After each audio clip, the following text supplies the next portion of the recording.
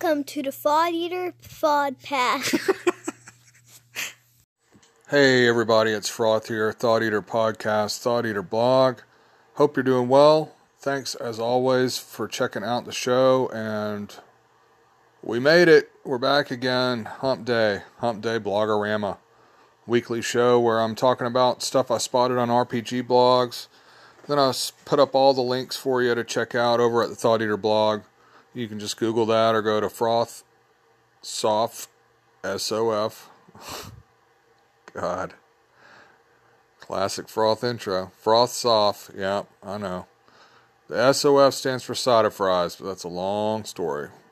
FrothSoftDND.blogspot.com. Easiest way is to just Google Thought Eater blog and hopefully add me to your blog roll. Bookmark it, add it to your blog roll.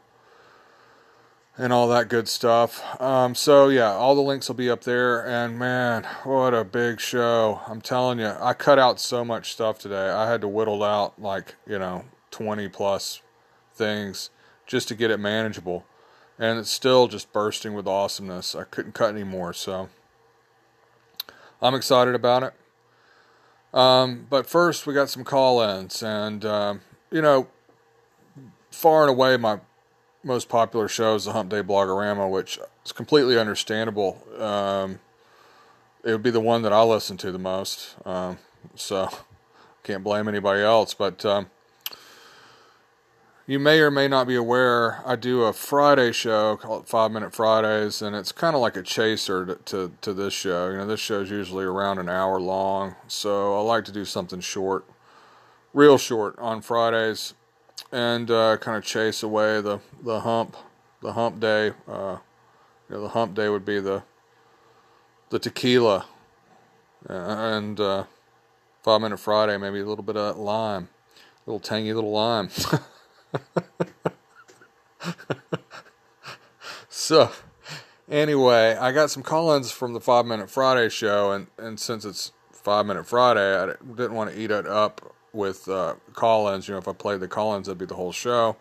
Sometimes I do that, but this time I thought I'd just put them on the Hump Day, put the call-ins here. And what I was talking about is like having a backup game. If not everybody shows up for the game, your regular game, having something that you can just quickly run for a small group that's there. And so I came up with Call of Cthulhu. That's the one I'm going to work on. And but I got some call-ins from some other folks with some other ideas. You're going to hear from Jeff Collier, Joe Richter, Cody M. even making an appearance, and Jason. And when they start, I should have clarified when I did the 5 Minute Friday that for Call of Cthulhu, I would be using pre-gens. I'd be using any one-shot, one-time deal like that. I would definitely be using pre-gens, but I didn't specify that. So there is some reference to taking the time to roll up characters. But, for Call of Cthulhu, one of the other good things about it is the archetypes are really kind of clear, if, detective, you know what I mean, or doctor.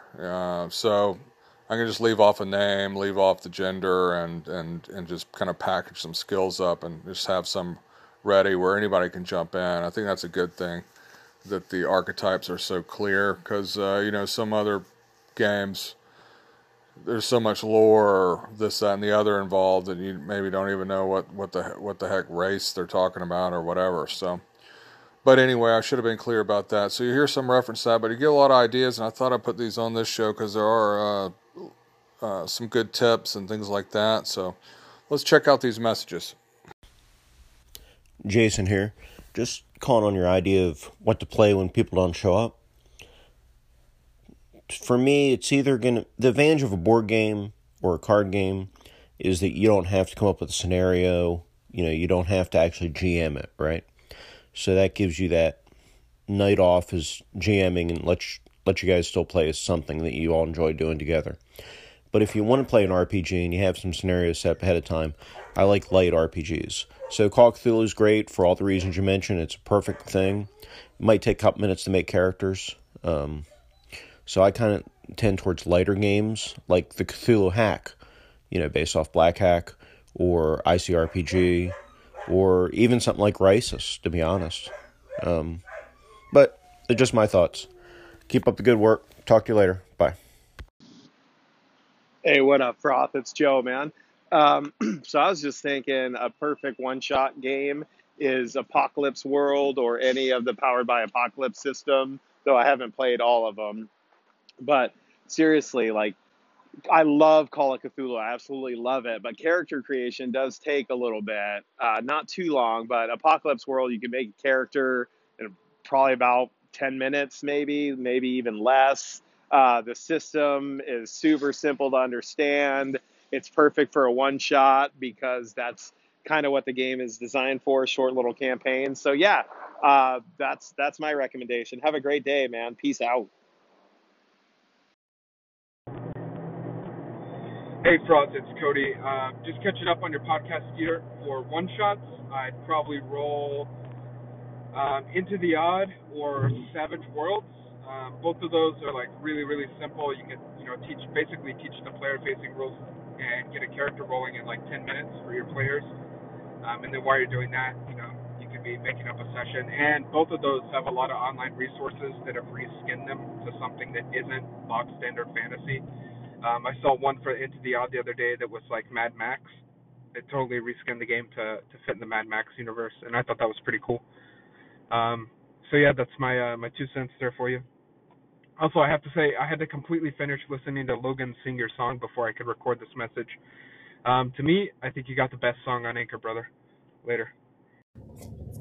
One backup game that I always keep around is called Lady Blackbird. It's a free RPG. You can find it online. It's about 15 pages. It has pre-gen characters, a couple pages of setting, and a full resolution mechanic. It only uses D6s. It's kind of a steampunk Firefly type setup.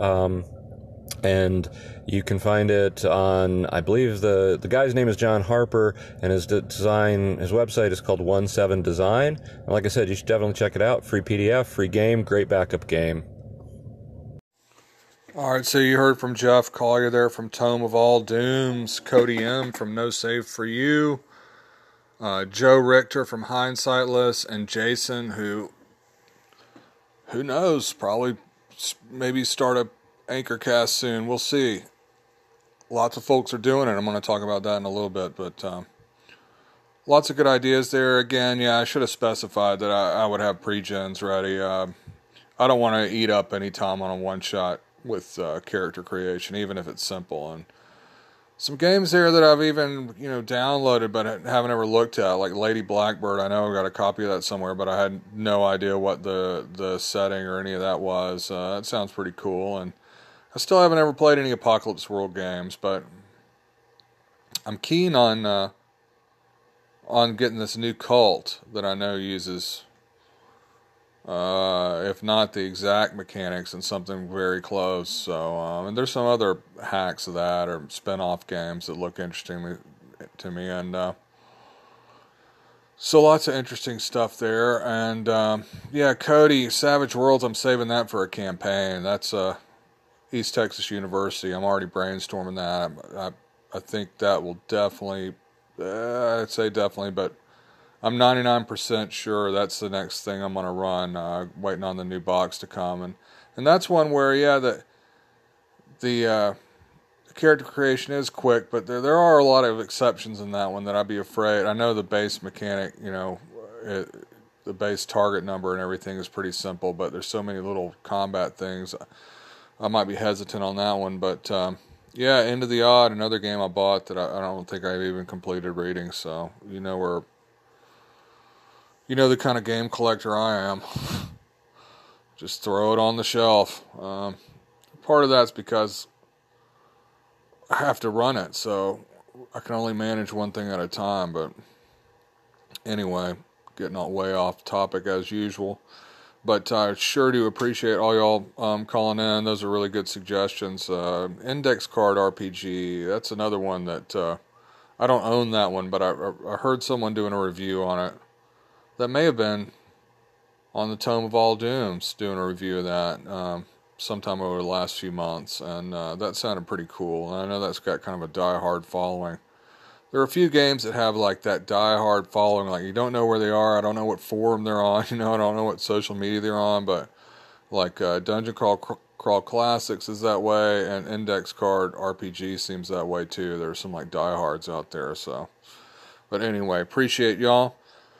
Moving along, I got a call in from Cody's bro, Tyler M., who has just started a new podcast here on Anchor. Let's hear what Tyler's got to say. Hey Froth, it's the mysterious brother Tyler Mazza here from A 20-Sided Life. I was just calling to thank you for all your, words of encouragement on your 100th episode. I was inspired to go get the Anchor app and started my own podcast. Just rolled with it and put it out there. It's not perfect, but like you said, I'm sure I'll get better. I hope to get 100 under my belt. And, man, keep doing what you're doing. So that's Tyler from the new Anchor podcast, A 20-Sided Life. And I'll tell you, that was a great message to get. Made me feel good there, Tyler. And a lot of new Anchor casts recently.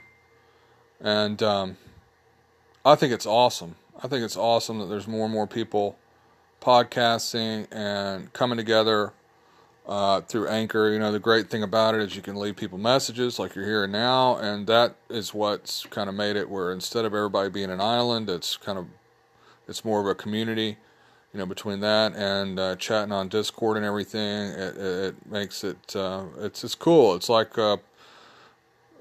I mentioned, talking with Rob C. and others, it's like punk rock podcasting, just do it in your phone, no frills, put your thoughts out there, connect with other people. It's awesome. And I listened to Tyler's first cast and really enjoyed it. He's talking about getting started on RPGs with some Star Wars and stuff like that. So I'm excited to see where it goes. And, I'm thrilled that anything I do encourages anybody else to do anything creative. That is, makes me feel very good. So I'm glad you just jumped right in and did it, and encourage others to do the same. And so that's awesome. Y'all go over and check out Tyler's new show, A 20-Sided Life. Got a couple other messages now that are more Hump Day specific. They are talking about topics from last week. If you haven't listened to that, you can go back and check it out. But you'll hear a variety of things get touched on, including the final topic where I was talking a little bit about this OSR Sword Dream thing that's going on and some other stuff like that. So you're going to hear again from Jason as well as Spencer, a.k.a. Free Thrall. Hey, Jason here. Just want to comment on your post today, or yesterday maybe, the Wednesday post. So you've got so much content there, I can't cover it all. The role-playing game, official role-playing game I'd like to see is Masters of the Universe. Thank you for posting to the Warhammer Fantasy Generator Guide. That's awesome. And I can just hit the highlights here. As far as starting up at higher levels, as we get older and have less gaming time, I think you have to do that if you want to play these adventures, like you say. And I don't think there's any problem with doing some, Conan's stories were written out of order. I don't think there's any issue at all with generating, if you guys have your party and you want to play a higher level game, generate a party that's higher level just for that higher level game. And then you can go back and play a lower level party if you want.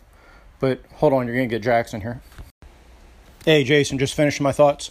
So I think if you can have your party generated at different points in their career and bounce back and forth to play modules, I don't think there's a negative to that. It depends on your group, but that's always a way to do it. I've never had any issue with generating higher level characters. I don't think that's a problem. The other thing I wanted to talk about real quickly is the Sword Dream thing. It's important to find out why people aren't comfortable in the OSR community and why they feel they need to leave so we can correct any issues we have in the community. If we have bullies in the community, we need to deal with that. That's not okay. But if somebody wants to leave and create their own separate community, that's okay too. And we shouldn't give them a hard time over that. So, being inclusive means let people make choices. It's okay to do that. So, Yeah, I don't have any heartbreak over it. The key is just to learn, and if it identifies problems, to address them. So you're doing a great job. Take care. Hey Froth, Spencer here. Just catching up on Hump Day, and great episode. I thought it was a nice kind of a rounded view of the whole Sword Dream thing, and just thinking about my initial reactions to it, and about it being a splinter group that's promoting inclusivity.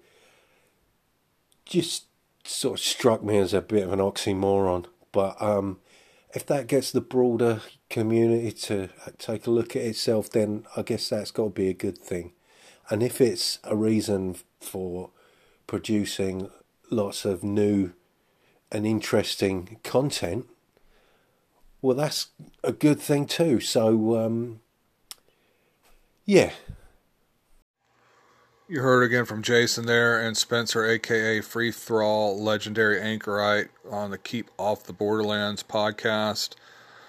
Appreciate y'all both calling in. First thing, Jason, I love how you're talking about, the Conan stories being at different times in Conan's life and everything. And it made me think about, well, first of all, I wanted to say, as far as rolling up higher level characters, some of these higher level modules have pre-gens, but if we're going to run like a full-on module, I usually like to roll them. But I usually like to use the guidelines from the first edition DMG, because it's got like percentage chances for different classes to have magic items and things like that. And I usually use those for party members that come in at higher level, and so I'd probably use that, and it kind of, there's an increased percentage basically based on the character level. So if you're running something really high, they're pretty much guaranteed to have some magic armor and weapons and stuff like that. But you also gave me an idea, and it's kind of like,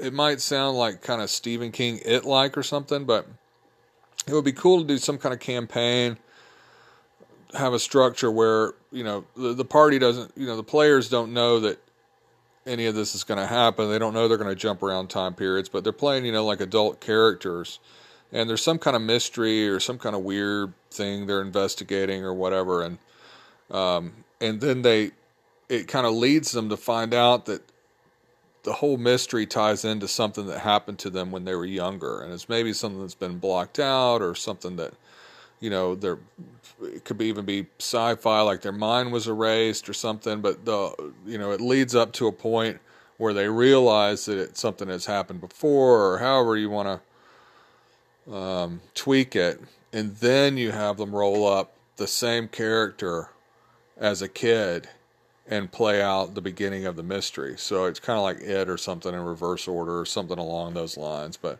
I had that kind of idea flash in my brain listening to you talk about it. And I appreciate y'all's comments on Sword Dream. Something I thought about after I mentioned that.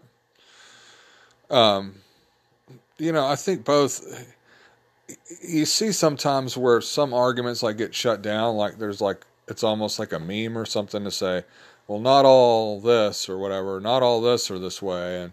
And people shut that down as like being an argument you can't really make anymore. And in some cases, I do understand that. But I think that ultimately, hardcore, some OSR folks and Sword Dream folks, it's kind of like, the irony is they're kind of making the same argument, with some OSR people are just like, well, no, there's some bad people, but not everybody's that way, and kind of defending themselves. And then with Sword Dream, it's kind of like, yeah, there are some bad people in OSR, but not everyone's that way. Here, let's use this label to, to show that we're not that, so it's kind of like the same thing, which I thought was kind of, I don't know, a little bit ironic. But I think it's natural to, if you're not, no one wants to be lumped in with a bunch of terrible people, and when you're not, and then some people might say, Well, no one's saying that everybody's that way. When, yeah, they are. I've seen the arguments myself. I've seen people point blank say anybody that likes old gaming is basically a misogynist, you know, person that wants to go back to, the Stone Ages or whatever. I've seen it, literally written that way. No room for nuance. So, but anyway, I don't want to beat that horse anymore. If anybody's interested in what I had to say about it, you can go back and listen to it. And, it's a touchy subject in some ways. I do, but I tried to make explain my thoughts on it as clearly as I could. But something that's funny that just happened is I got a message from Yoder from Random Encounters in the Library. Yoder's jonesing for that hump day. Like, I'm recording it now. It's afternoon. I wanted to start recording on Tuesday like I used to so I could have them out Wednesday morning. It didn't happen for me again this week, but thought I'd just play this real quick from Yoder, who's jonesing for some hump day. Hey there, Froth. This is Jim. I was just calling to make sure everything's going okay. Hopefully you just got really busy. But, no rush. The Blogorama, well, you still got like 8 hours. So, and you don't have to get them all. You can miss one every once in a while, I guess. All right, well, take care, and hope everything's going well for you, and keep up the good work, sir. Mr. Yoder, your wish is my command. We're going to get started.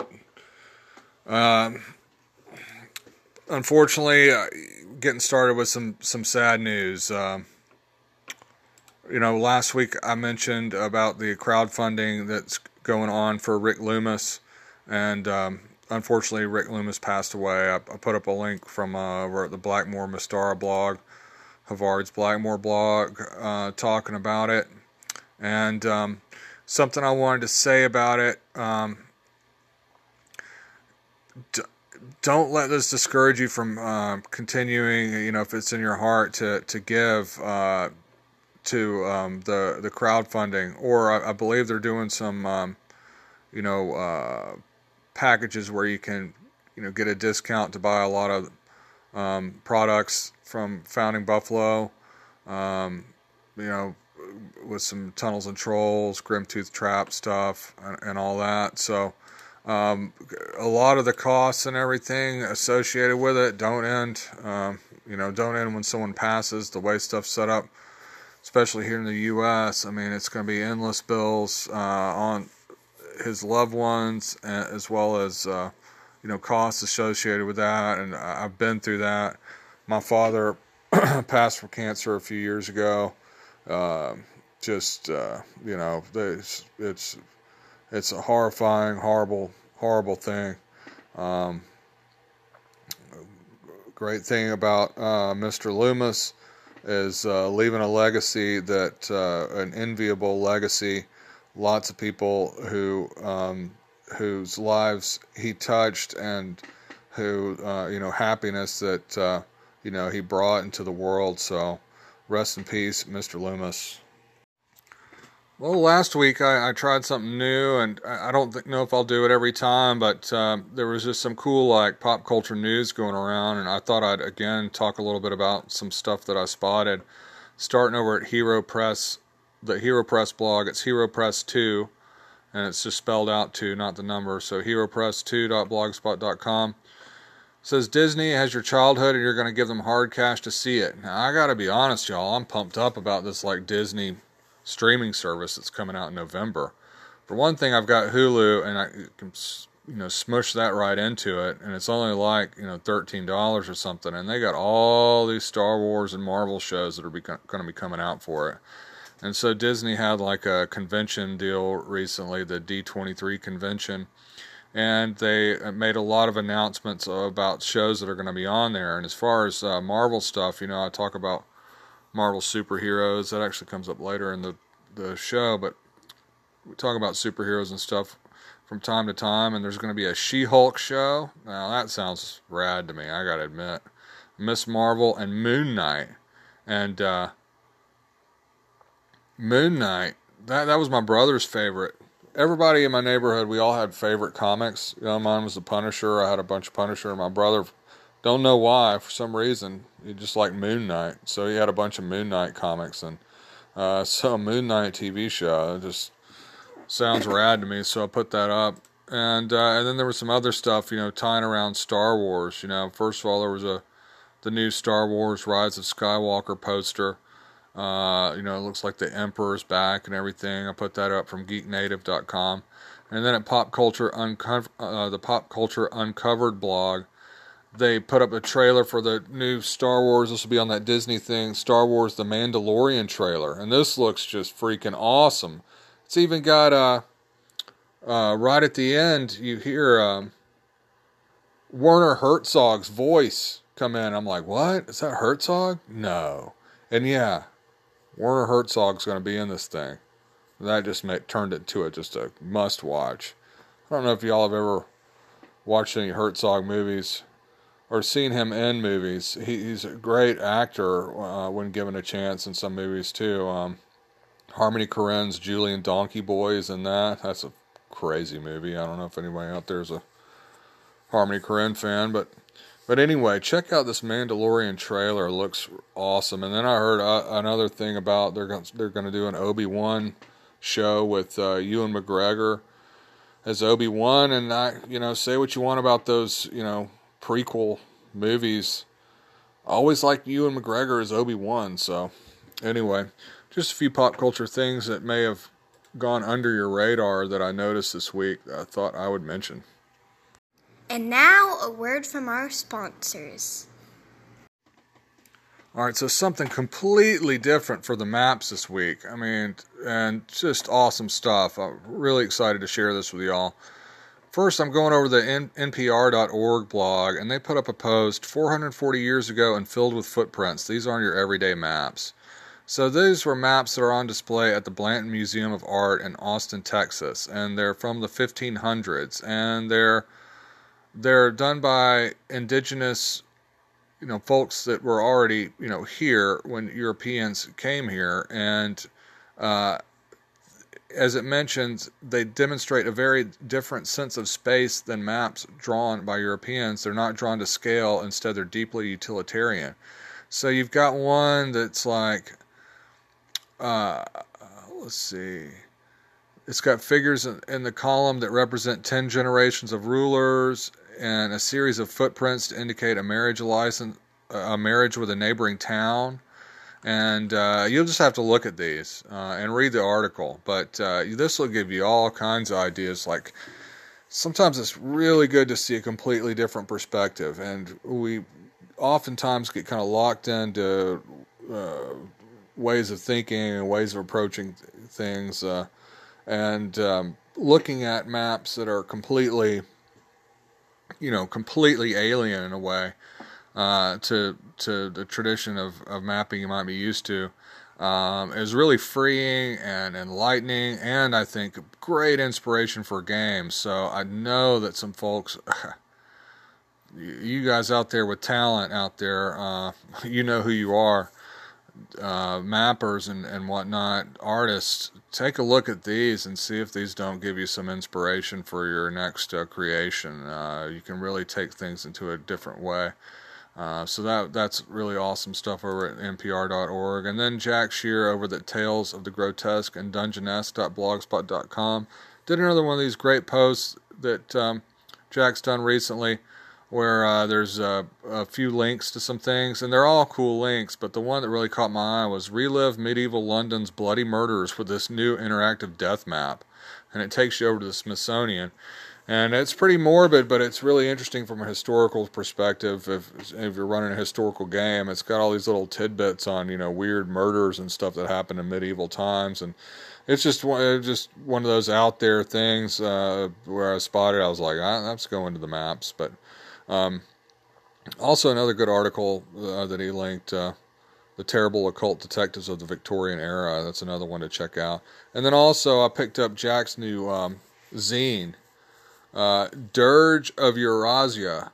I don't know. I know they were selling fast, but if you want to check out the zine that Jack's doing, that's got a link over there too. If you're like me and you spot somebody working on a zine, you're like, I want to get my hands on that zine.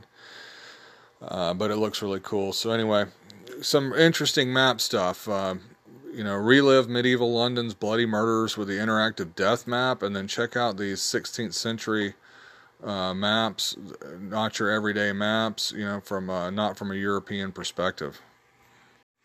Alright, so some reviews and retrospectives to talk about, starting over at flintlocksandwitchery.blogspot.com. Let's see if I got a name. Yeah, James T. Hook. Talking about the new Pathfinder 2nd Edition, and I picked up a copy of this, and I gotta admit, I'm pleasantly surprised. I think it is an improvement in every way on the 1st Edition Pathfinder. It's just my opinion. The character creation is it's not something you just sit down and roll up a character in 5 seconds. For a lot of, old school purists, I know they're going to hate it. So, but I like how the character creation is. It's all kind of feat choices. You've got feats tied to your race. You've got feats tied to your skills. You've got feats tied to your class. You've got feats, and so you get a lot of choices at different levels, and you can really make a unique character, because you have all these, basic class chassis, and then all these little choices. And so I've got a monk, I would say rolled up, but you don't even roll a character in this. It's got optional rules to roll, but it's similar to how Starfinder is, if you're familiar with that, where you just kind of start with 10 across the board, and you get boosts depending on your choices and everything like that.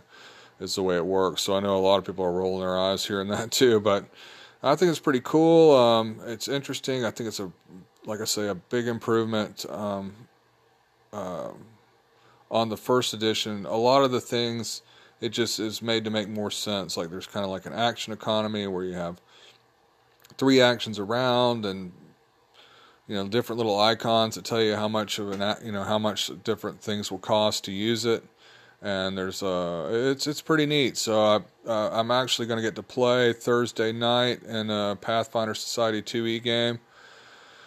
So I've got this monk Wingpo all ready to go, ready to flurry of blows on some folks. So who knows? So we'll see how it goes. Maybe that'll be what I talk about on Friday. But if you want to read more in depth about 2nd Edition Pathfinder, there's that review over at Flintlocks and Witchery. Switching gears completely over to tentfootpole.org, Bryce Lynch over there talking about this new OSR product that I had not heard of. It sounds awesome though. The 100 Clones of Timothy the Wise. It's a 126-page adventure featuring 100 rooms of a funhouse dungeon. A powerful wizard named Timothy the Wise has cloned himself 100 times, and all the clones have run amok. And it's a high-level adventure, and reading through it, this sounds really cool. Bryce liked it. I got to get me a copy. So if you want a high-level gonzo adventure, it looks like this 100 Clones of Timothy the Wise might be a winner. You can check that out over at 10footpole.org. Then over at the Dungeon Words blog, dungeonwords.blogspot.com. See if I got a name here. I don't have a name that I can see, but it's again talking about Cult that I brought up earlier. I don't know, I just like Cult. I've got the 1st edition, and I'm intrigued by this Divinity Lost. I should have backed the Kickstarter, but I got the feeling that it was going to be one of these ones that took forever and maybe would never come out. I don't know. Sometimes you have that Kickstarter spidey sense, and I was wrong on this one. I should have backed it. Now I'll just have to find this stuff used or try to find a decent price on it. But if you want to know more about how the new Cult works, this is a good review. You can check that out. Then over at lastmovieoutpost.com, they did a retrospective on Marvel Superheroes, a game that I love, but did not catch on with my family, unfortunately. Especially my wife. I don't know why she didn't like it. I think it's just more of a liking D&D more. So when it came time to play again, just like, let's just play D&D. I was like, okay, no problem.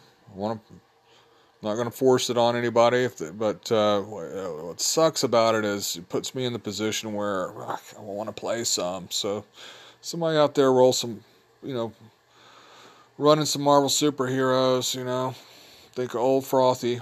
So maybe I can get into a game. Otherwise, I don't know when it's going to happen. I'll have to run it myself. And if I'm running D&D for them, running D&D for my group, playing in Savage Worlds next. It's sad to think about, but it may be years before I get to play Marvel superheroes again. Kind of bleak.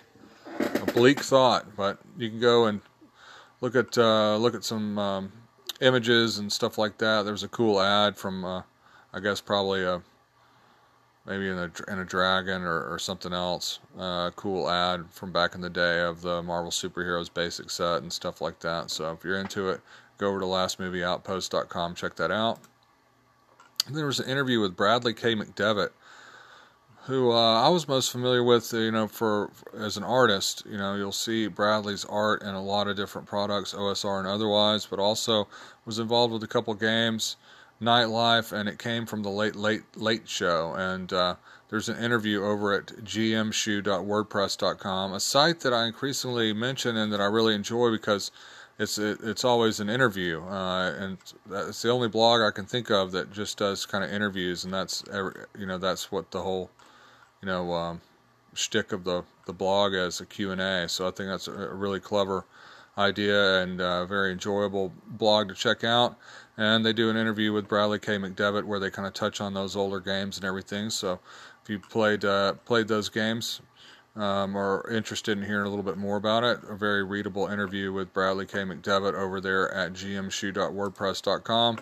Then finally, on the reviews and retrospectives, at Throne of Salt, Dan over there, Dan's blog's come up several times, but does a kind of quick review of the new Eclipse Phase 2nd edition.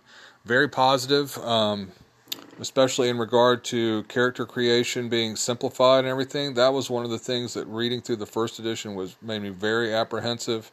It looked like you really had to spend a lot of time with some points and everything. And it looks like they simplified the skill list and made character creation a lot easier. In fact, it says the damnable point buy system is out. Skill packages are the default. So that sounds cool. Anything to make that game a little bit more user-friendly for newbies, I'm all for it because it's such a cool concept. The core mechanic, the D100 thing is easy to understand, but then you get into a million skills and the kind of overwhelming options of character creation, and it's hard to get over that to get to the game. But anyway, sounds awesome. So I'm gonna have to pick up 2nd edition at some point, but no rush. I got too much already. But anyway, if you're interested in reading about second edition Eclipse Phase, go over to throneofsalt.blogspot.com and check that out. All right, getting right into the free stuff now. Yeah, there's so much stuff on this show. I'm not doing the random tables this week. I know. I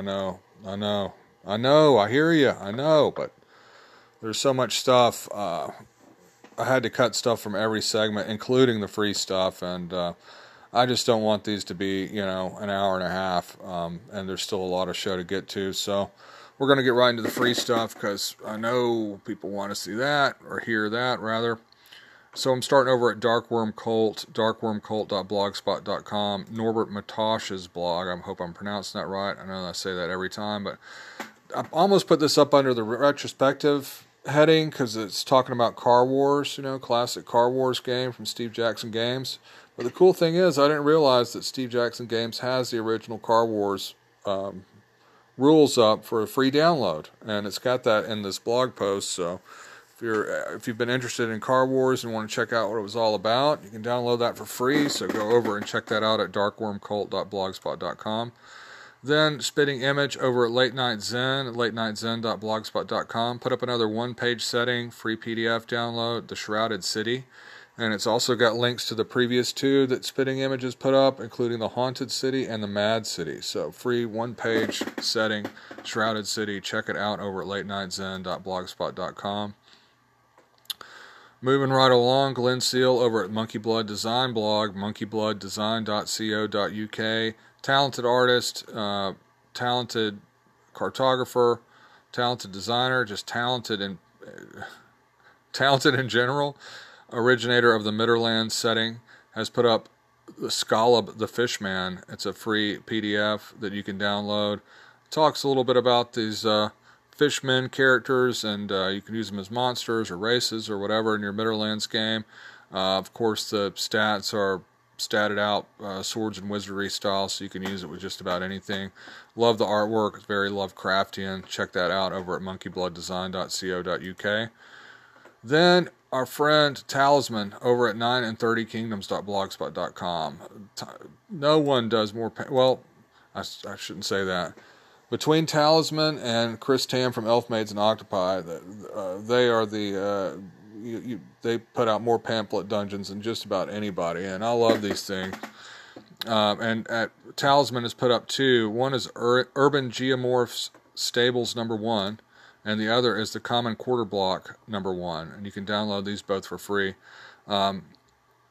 Talisman always coming up with these awesome free pamphlet PDFs, so go over there and check them out. And I know that over the weeks I've put up tons and tons of links over here, but Talisman keeps churning them out, so I'm going to keep linking them. A couple other free things that I want to mention before I forget about them, like I almost just did, over at Lester's Rambles. Lester'sRamble.blogspot.com. You've got Vance A over there building a free downloadable PDF adventure from a map from Daniel Walthall. And now Daniel's work has come up on Hump Day before in the map section. Daniel will do these awesome OSR style maps and then have kind of numbered lined areas around the map on the sheet so you can build your own adventure around it, which is exactly what Vance did. So you can go over to Lester's Ramble, download the Sinking Temple of Gorth. Then something I had gotten a notification of because I had it in my blog roll that I don't know if I've ever mentioned this before. I don't know if there are any Harn fans out there, Harn World, but there's a site called Lithia.com. I've got the link up there. All these links, again, are up on the Thought Eater blog, but Lithia.com, your gateway to Harn World, and it's got just hundreds of downloads. So one of the cool things about Harn is that you can use the setting stuff with just about anything, and it's got a really devoted fan base. You know, I was talking before about how some people are hardcore into index card RPG and Dungeon Crawl Classics. Well, the Harn fans, I mean, these are folks that have been into it, 30 plus years, and they're hardcore into it as well. And so, they've really developed the world, and I mean, there's free zines, there's free adventures, there's free tools, there's all kinds of stuff. So if you've ever been curious about Harn, or you have maybe that original Harn box or these kind of things, but you were unaware of Lithia.com, or even if you just want some medieval kind of flavored stuff to just peruse around and use in your game, you really should go over to Lithia.com and check out the downloads. And I mean, it's unbelievable how many free resources there are. And I couldn't remember if I ever mentioned this or not. If I did, it would have been right when I started. But go over to Lithia.com, check out the downloads, all kinds of stuff for Harn. That some of it's specific to the Harn Master system, but a lot of it you can just use in any game. And then an awesome free post from David Sheridan over at the Technical Grimoire blog, technicalgrimoire.com. Jalopy Design, cool resources. This is one for folks out there that are maybe designing their own stuff or whatever, and it's got all kinds of free resources, general tips on usage rights, free fonts, how to find them, free images, how to find them, stuff from the British Library, Yale University, WikiArt, free maps, learning resources on how to, do layout and everything else. All kinds of, it's just on and on and on. So probably could have put this one under its own heading, but David over at the Technical Grimoire did the legwork for you. So this is filled with all kinds of links I need to research and check out. But if you're a small time or big time publisher, if you're looking at putting some stuff out, if you're interested in a bunch of resources to help you make your stuff more awesome go over and check out this Jalopy Design Cool Resources post from at the technicalgrimoire.com. And I think that's all the free stuff I got time for. I think. Double check. Yep, that's it. Some miscellaneous stuff to bounce through. Grodog over at the From Karoth's Quill blog. Grodog, grodog.blogspot.com. Put up the video. The video is now streaming from GaryCon 11. This will be of interest to any Greyhawk fans out there. The Celebrating Greyhawk, a Fandom Renaissance seminar, now streaming. Grodog does a ton to support Greyhawk, and it's just awesome to see. I've only just started it. I haven't gotten to watch the whole thing yet, but very cool. If you're a Greyhawk fan, you don't want to miss that over at grodog.blogspot.com. Something for all those weird occult folks that listen to my podcast. I know you're out there.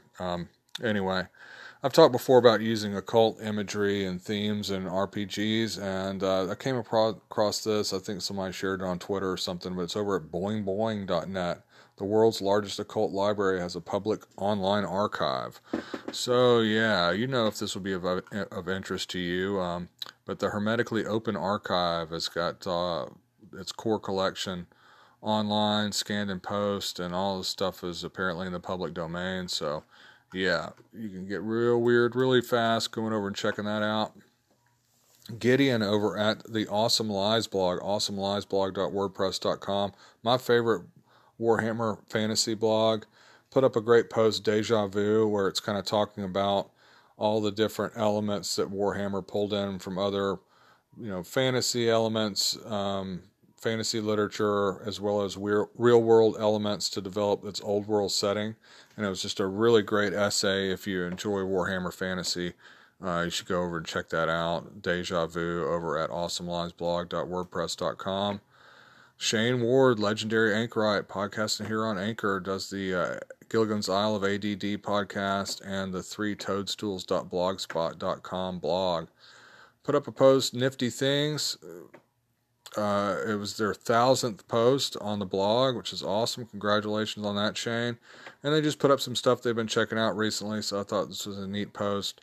Talking about this game, Sword and Spell, some other stuff. One thing that caught my eye, This Defiant Earth, 1950s sci-fi RPG game. And I'd seen this posted from someone else recently. I guess maybe this was from a Kickstarter that just came out, but it looks like a cool game. Almost got that old, what's the one? Oh no, I smell classic Frost Silence coming. It was like a Tim Burton movie, Mars Attacks. It's got that kind of look, that kind of, hey, I did all right. It's got that kind of sci-fi look to it. So, cool post from Shane. Congratulations on 1,000 posts, Shane. Evelyn M. over at the Chromatic Cauldron blog, chaudronchromatique.blogspot.com.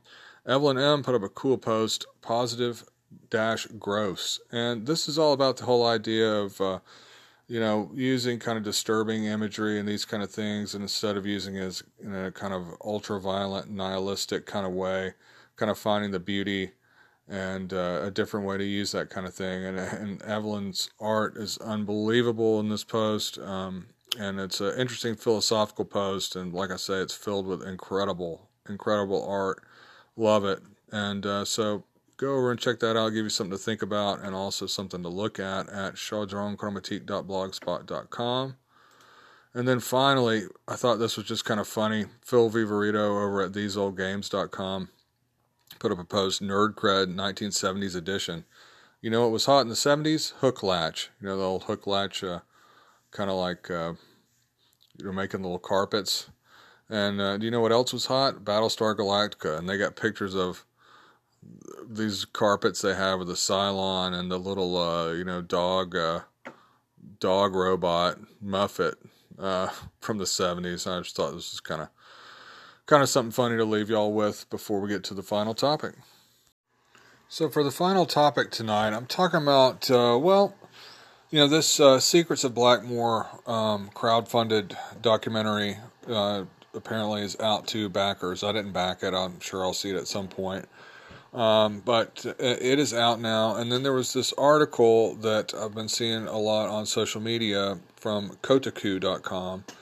And this is by Cecilia D'Anastasio. And Cecilia did the another article recently where you may have read it, where it's talking, interviewing. It was like a kind of a feature on Gail Gygax, and anyway, what surprised the article is. I think it's a well written article, but what was surprising to me is people's reaction to reading it. It seems like this was a lot of most, if not everything, in this article was already common knowledge to me, and I know probably a lot of other people if you cared to know anything about the history of the game. But on the other hand, the reaction that a lot of people had to this article showed me that it was not common knowledge, and that I was completely wrong in assuming it. In fact, it's been viewed 250,000 times this week. There's hundreds of comments, and the basic idea is it's talking about how OD&D came about, and who's kind of responsible for what, and where the ideas from Arneson for Arneson's Blackmoor game, where those kind of originated from, and how it all kind of evolved, and and eventually Gygax kind of providing the impetus to make it into an actual product for sale.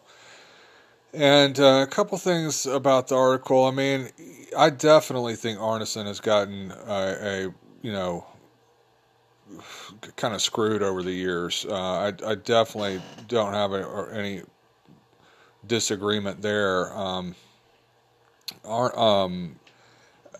And I think that certainly some of the way, now I wasn't there or anything, but some of the way it appears, some of the dealings with Arneson,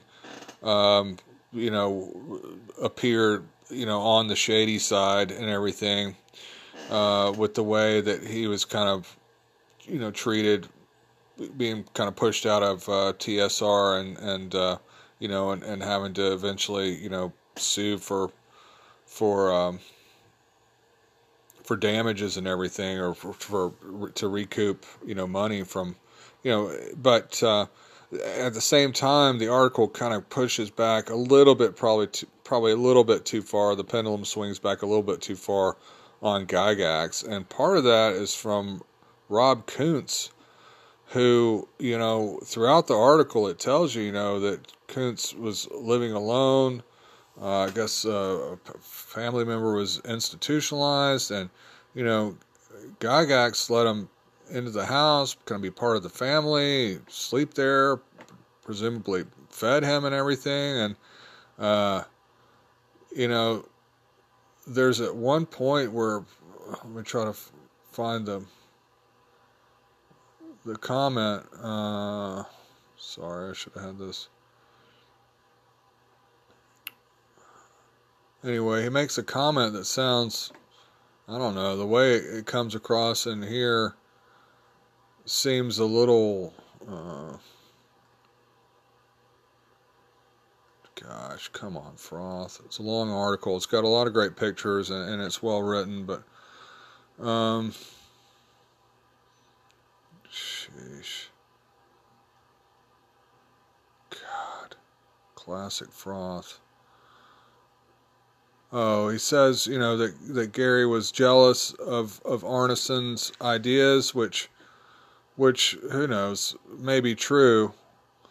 But then it says, if there's any good, here it is, finally, God. If there's any good thing, this is from Rob Kuntz, sleeps at Gary's house, fed by Gary, given jobs by Gary, included by Gary as a teen. And then it says, if there's any good thing you could say about Gary, you could say he knew when to move on a good idea and had the wherewithal to make it happen.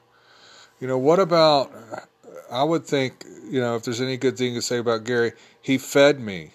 You know what I'm saying? If there's any good thing I could say about Gary, he gave me a place to stay and fed me. You know what I mean?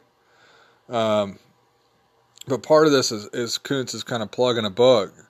And, and I don't want to get too controversial talking about it, but that just jumped out at me as like, whoa, I think, the way I always perceive all this is Arneson coming up with great ideas and everything, but, hearing Tim Cass talk about it and everything, and probably Arneson would tell you the same thing. He's not the greatest at organizing the stuff and putting it on paper. And Arneson talks about, many times about how the rules that came out for D&D was not really the way he played it. Gygax turned it into a marketable game. I mean, it even says here in the article, for example, it was Gygax's idea to use the D20. You know what I mean? And I guess what I'm saying is it takes two to tango. Without both of them, it wouldn't have happened, And this seems a little bit too much. As much as I love Arneson, I've got some of Arneson's later stuff, other games he did, and, they're unplayable. You know what I mean? A lot of it. And so you got to have both. And, you got to have both. And it seems like it's kind of pushed itself onto, look, Gygax, there's some stuff from Gygax that's painful to read, clearly his ego was the size of, the Flanace at points during the 80s. You read a lot of this Dragon stuff where he's going after people making zines, and it's almost unbelievably narcissistic, some of it. And, Gary had to have his fall from grace from all that, and went through that kind of too, I guess. But anyway, none of this stuff is news. None of this stuff is new knowledge, is new if you've studied it or whatever. But for a lot of people that are maybe coming into it not knowing anything about the history of the game, for it to be presented this way. In fact, the whole name of the article is Dungeons and Deceptions. The first D&D players push back on the legend of Gary Gygax. So for it to be presented this way, naturally it's got a lot of people respond, that were unaware of this. It's not quite sensationalism, but it's borderline. So a lot of people pushing back, like Gygax is just this, evil guy or whatever. So anyway, I just thought it was something to think about, and I think that Gygax certainly in the later years, interviews and everything I've seen, and was more humble, and I think part of that comes with age and perspective and everything. But then I also think that, as great a time as these guys had at Arneson's table and everything, it would have never gone past Arneson's table or a few other, gaming groups if it wasn't for Gygax having the, pushing to make something out of it, make it coherent and everything else. And I mean, when you look at Gygax's legacy of stuff that Gygax created, I mean, the greatest adventures ever, in my opinion. And when you're talking about Hamlet, Sajkanth, Descent to the Depths of the Earth. And then that was another thing I thought about reading Rob Kuntz, because I know Rob Kuntz certainly probably got screwed over more than once, not getting credit on some stuff. I know that there's at least one whole adventure, that Mordenkainen's Fantastic Adventure, whatever, that's credited to Gygax, that was like entirely ghost written by Kuntz, kind of a similar deal to Menser and the Temple of Elemental Evil. And Kuntz has done some okay stuff. There's one Dark Chateau for Castles in Crusade. The Castle's a gig deal. That's pretty good, but I guess the most surprising thing to me was kind of Kuntz like going after him a little bit, but I don't know. I don't know these people. I wasn't around them when all this stuff happened. I'm thankful that stuff happened like it did. I'm thankful that Arneson. I wish it had maybe happened a little bit different. Certainly wish Arneson had gotten more accolades and more recognition, and but I don't know. You read it, you see what you think. I've probably flapped my gums enough about it, but read through it. It's a very interesting read. It's got very good scholarship. Talk to Paul Stormberg. It's got fascinating images, a lot of stuff, some of the stuff I'd seen before, and like Playing at the World and things like that. But But see what you think. You think it's accurate? Did it go too far and pushing back against on Gygax?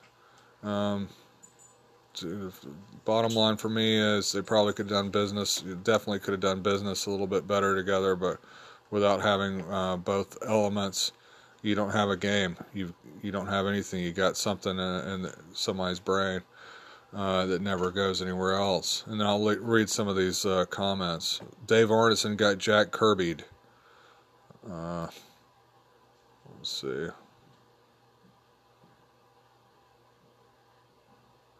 Well, here's one that I kind of agree with. It's unquestionable that Gygax unfairly exploited Arneson's work and concealed his contributions, but I also think that Kuntz clearly has a tendency to dismiss every contribution Gygax made as driven by jealousy and avarice. That's how it comes across. Anyway, read through the comments, check it out, see what you think. To me, I guess the main thing I would say is, first of all, I was shocked that so many people didn't know the history of how it came about. And then I was surprised that Kuntz is going to sit there. I know he's like written some book about Arneson or something, but I was surprised that, Kuntz's mother, it says Kuntz's mother had suffered a nervous breakdown, was institutionalized, and he was living at home at 13. And you got Gygax involving him, giving him a job, letting him sleep at the house, feeding him, letting him be part of all this. And then it's like, if there's one thing to say about Gary, he had the wherewithal to make some, he knew when to act on an idea. It's just very strange to me, but I guess when you're talking about this much money and something that's making millions and millions and millions nowadays, there's going to be I'm sure I would have I probably wouldn't be as kind if I felt like I'd been taken advantage of. So anyway, talked about it enough. Go over to Kotaku.com, check out that Dungeons and Deception post. All right, so that is the show for this week. Got a little rambly on the final topic there, but yeah, I don't think I'm going to be doing any editing. I'm going to leave it as is. All the uhs and uhs and awkward pauses. Just going to leave them all in there. But anyway, appreciate the bloggers out there giving me this steady stream of awesomeness every week so I can talk about it. Appreciate the listeners out there. Thank you for listening. Be sure and go over to the Thought Eater blog, follow all these links. You can check all this stuff out. See if there's anything else I need to talk about. Well, next will be 5 Minute Friday. We'll see. I'm not sure on the topic yet. We'll maybe be some Pathfinder 2e stuff, maybe something else. But anyway, if you want to, I appreciate everybody for that called in and left messages. Thank you very much. Appreciate all of y'all. If you want to be on the show or any of my other shows, you can call in on the Anchor app. You can send me an email, frothsoft@gmail.com. Check out the blog, frothsoftdnd.blogspot.com. Still waiting around on Anchor to maybe send me another sponsor. If you're interested in sponsoring this program, want me to plug some of your stuff, get real long-winded about it, shoot me an email or let me know. Anything gaming related, that would be cool. I'd love to do something like that. If you want to support what I'm doing, there's some simple free ways if you like. You can add me to your blog roll, share me on social media, let other people know about it. Give me a good rating on any of these platforms that allow you to rate it. That kind of thing would be awesome. But you can also back my Patreon. I got patreon.com/ThoughtEater. It's just $1 a month if you want to support what I'm doing. I am trying to get these zines out finally. I've got 2 that I'm working on. Trying to work on it, find a good time. I need my wife to help me with layout because I'm pretty challenged when it comes to all that kind of clicking and pasting and copying and manipulating images and just about every facet of it. So it'll come eventually though. But I really appreciate folks backing me over there on Patreon. Like I say, it's only $1 a month if you want to support the program and the blog. And is there anything else? I feel like I'm forgetting something, but that is what it is. I am burnt out. I'm done. Logan, you know what time it is. Sickly platypus, a psychic grenade. Zeroing in on your mental trade. Gonna help you escape from the grind. Thought Eater gonna blow your mind.